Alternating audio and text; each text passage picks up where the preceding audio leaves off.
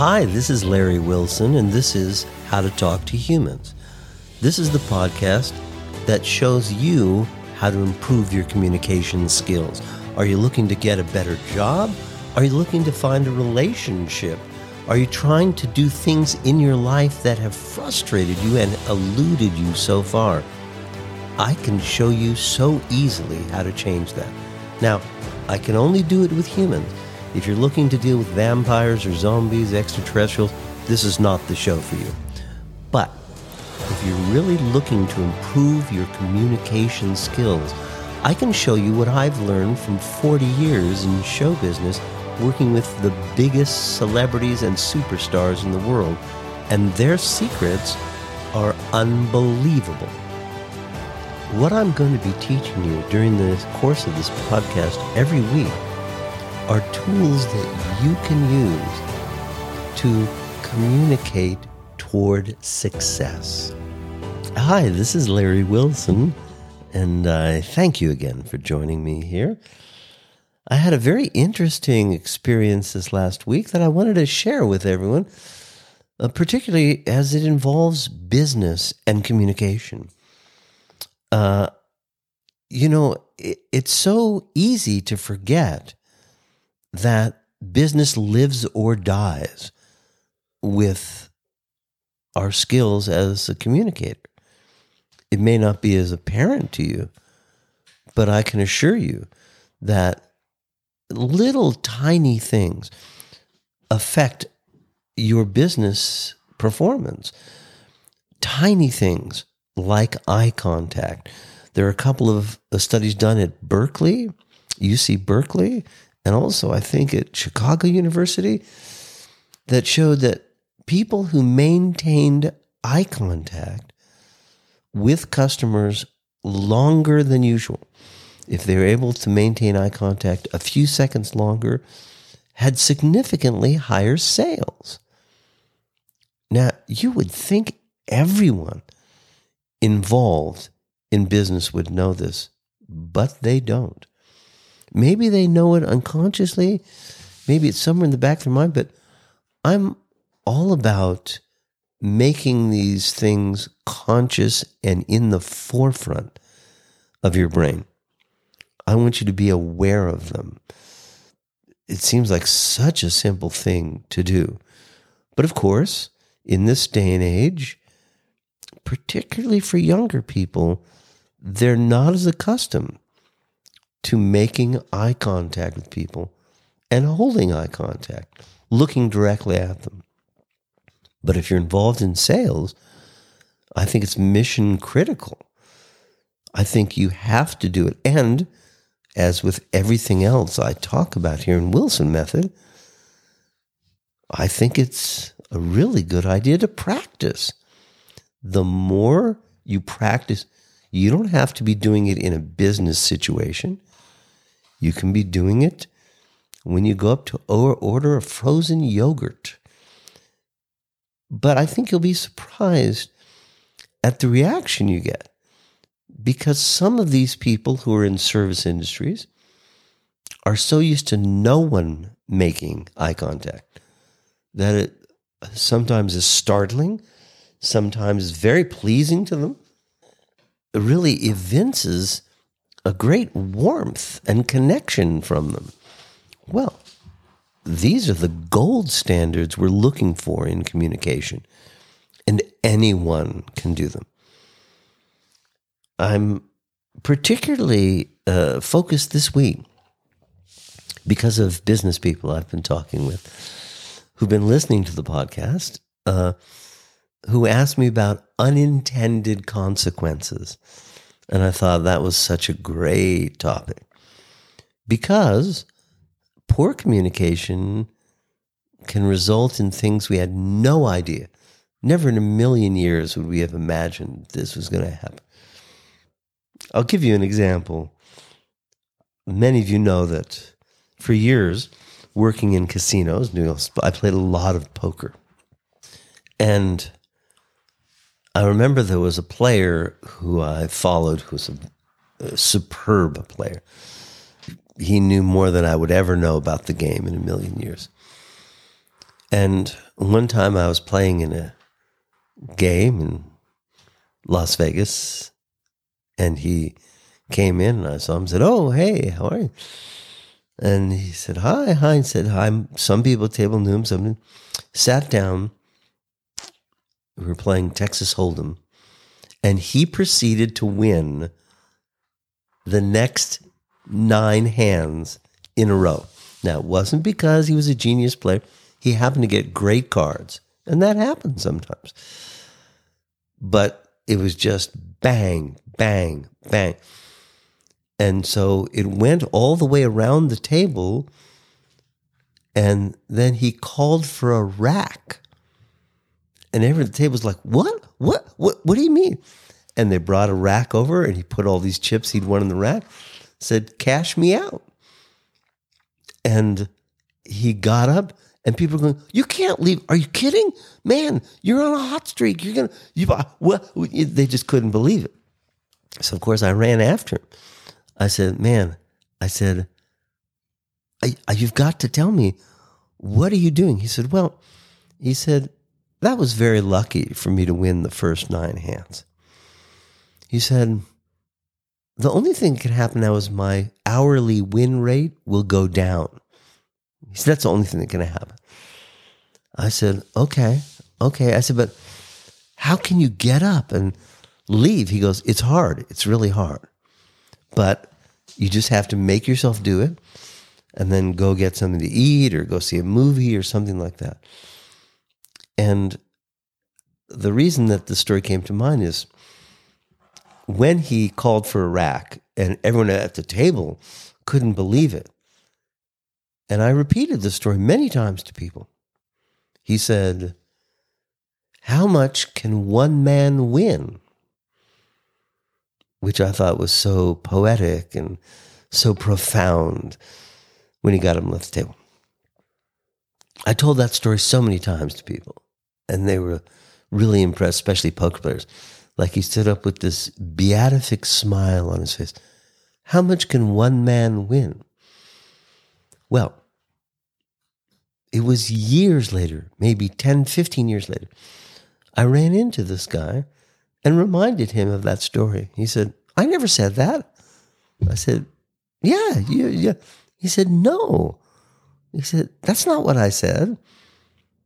I said, "What did you say?" He said, "I said, how much does a single guy need?" And I said, "Oh, I completely misinterpreted that. I said single as one. You meant unmarried guy. And need, I said as win." And I thought it was so interesting. It's such a classic example of a completely unintended consequence that I had gotten this fantastically philosophical observation that I don't know where it came from, but it didn't come from him. He had a whole different meaning. But I think it's particularly pertinent to business where you think you've made something so clear. Maybe it's to coworkers. Maybe it's to your boss. Maybe it's to your employees. Maybe it's to a board of directors or sales associates or valued customers. It could be any. But you think just the way this poker player thought he was so clear. How much does a single guy need? And I totally got it wrong. How much can one man win? I still like my version of it better than his. I have to say, it seems somehow more poetic. But that idea is one worth examining here and thinking about. Because the more we can be clear. Now, obviously, in that case with the poker player, he was just tossing off a comment as he left the table. And tell what an impact it had on me. I've never forgotten it. But in business, we have these experiences every day. They happen on a daily basis. We say something we think is so clear, and yet the meaning gets muddled or confused or lost entirely. One example I think of, somebody sent me something. I had replied to an email that I had promised them I was going to attach something, and I had forgotten to attach it. I'm sure I'm not the only one who's done this. And I got an email back that said, no attachment. Now, I didn't really know what that meant. So after thinking about it, I thought, maybe what they're trying to say is, I forgot to send the attachment. And I thought, it would have been so much clearer if they'd written back and said, I didn't receive the attachment. It's also not as confrontational. It's not as adversarial. They're not accusing me of trying to trick them and withhold this valuable information. They're not saying, Larry, you're such a dope that you probably forgot to attach. They're not saying that. They're just saying, I didn't receive the attachment. I think of sometimes when someone will write something, the difference in terms of unintended consequences. Saying, you come into a meeting, there's people waiting. You say, oh, sorry, I'm late.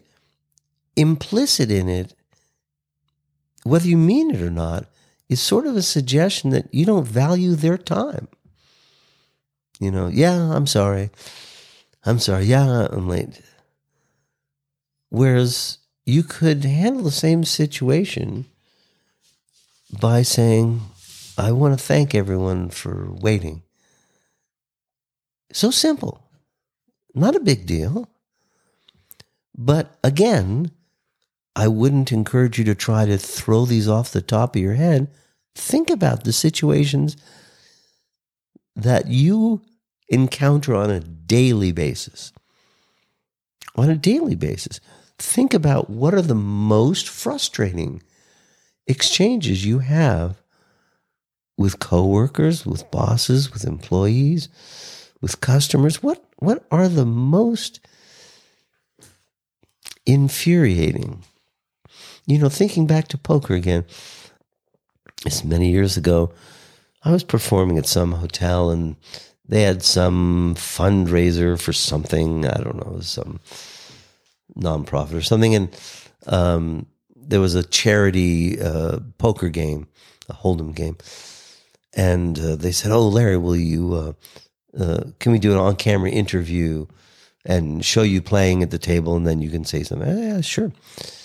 So the reporter who was doing the thing, there was in a casino, they have professional dealers who deal the game. I thought it was a very clever idea. The reporter said to the dealer, can you tell me how this game is played? And she said, sure. And she started to lay out the game. And Hold'em is a deceptively simple looking game. It's not simple at all. It's like anything in life that looks incredibly simple. There's all kinds of layers of strategy and nuance that the more experienced have a greater advantage. Every player is dealt 2 cards that they hold in their hand that no one can see except them. Then, at intervals, some cards are turned face up in the middle of the table that are common to everyone's hand. So the first thing that happens, there's a betting round, and then 3 cards are turned face up. There's another betting round, a 4th card is turned up. There's a final betting round, and a 5th card is turned up. Actually, I'm sorry, there's one more betting round after that. But you have 3 cards, then a 4th card, then a 5th card. Now, you make your best hand of 5 in any combination from those 5 common cards on the center of the table, plus the 2 in your hand. On rare occasions, the 5 cards in the middle of the table make a better hand than anyone can make using any of their cards. And so any player who has remained till the very end of the hand, they just split up what's left in the pot. But what I thought was interesting is the dealer said, it's a 5-card game. And I made the tactical mistake of saying, excuse me, but it isn't really. And she said, yes, it is a 5. I said, no, I understand what you're saying, but for someone who doesn't know the game, it's not really. She said, hey, I've been dealing this for 15 years. Okay. I said, I know, and you're a great dealer. I know you know what you're doing. I don't mean to impugn your reputation in any way. It's just that your explanation is not clear. She said, it is a 5-card game. I said, how many cards are on the table? She said, 5. I said, how many do we have in our hands? She said, 2. I said, so that's really 7 cards. And she said, well, yes, but you use your best hand of 5. I said, right. I said, so it's really a 7-card game out of which you make your best hand of 5. And she said, I guess. Later that night, she came to me and apologized to me. She said, I was thinking about it, and you're right. I'm sorry. I said, it's okay. I shouldn't have said anything. I said, you're a professional dealer. I said, I was just trying to clarify if someone was watching this who didn't know the game at all, that it really is a 7-card game where you then make your best hand of 5. And I was impressed with her ability to not take it personally and be able to realize. She said, oh yeah. She said, that's how I'm going to describe it from now on. Now, it's a very simple thing. Her description is a very simple thing. But it's also simple, the difference between you walking into a meeting and saying, sorry I'm late, or thank you all for waiting. I appreciate it. These are very subtle and simple differences. But again, in experiments and studies that have been done at universities for years now, the consistent result that keeps coming up is that the clearer your communication is, the more effective your sales are. If you're doing sales, whatever your business is, they see a direct correlation between clarity and success. Oh, we're still recording here, aren't we? Good. Because I had another thought. Before when I was talking about unintended consequences, I took this for granted, which I shouldn't do. But especially as concerns business, we always want to frame our communication, if possible, in a positive light. If there's a way to do that, sometimes there may not be. But it is so much more effective than when it's in a negative light. The idea you arrive late at a meeting, sorry I'm late. It has an unspoken message of, you people, your time doesn't matter. That's very negative implication, whether you mean it or not. It's easy for someone to take that meaning from it. Whereas, thanks for waiting. I really appreciate that. Much more positive spin. And again, it's not hard for you to do if you're thinking about it. In a prior episode, I talked about the guru Baba Ram Das and his mantra of be here now. That's really in line with what we're talking about here. If you're thinking in all your business communications, how can I frame this so that it's positive? You're going to see spectacular results. Absolutely spectacular. Because people are much more receptive to them. And even if it's something where your initial reaction is you want to say, oh my God, that was the dumbest thing anyone's ever done. Well, that's okay to think that, as long as you realize that it won't be the most effective means of communicating. As always, I want you to have a clear purpose in mind. What are you trying to accomplish with this communication?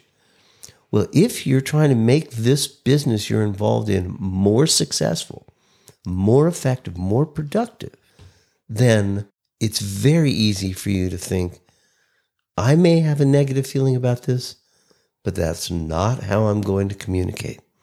I'm going to find the positive spin. This has been Larry Wilson. I want to thank you for spending this time with me, and I hope you found this information useful. If you're looking for more, you can find it at thewilsonmethod.com. There's a ton of stuff there. In fact, if you want, you can even speak to me because I'm human. Send me an email at info@wilsonmethod.com because I read every single one. I hope that you'll join us next week in this continuing journey, and you'll be with me for the next episode of How to Talk to Humans.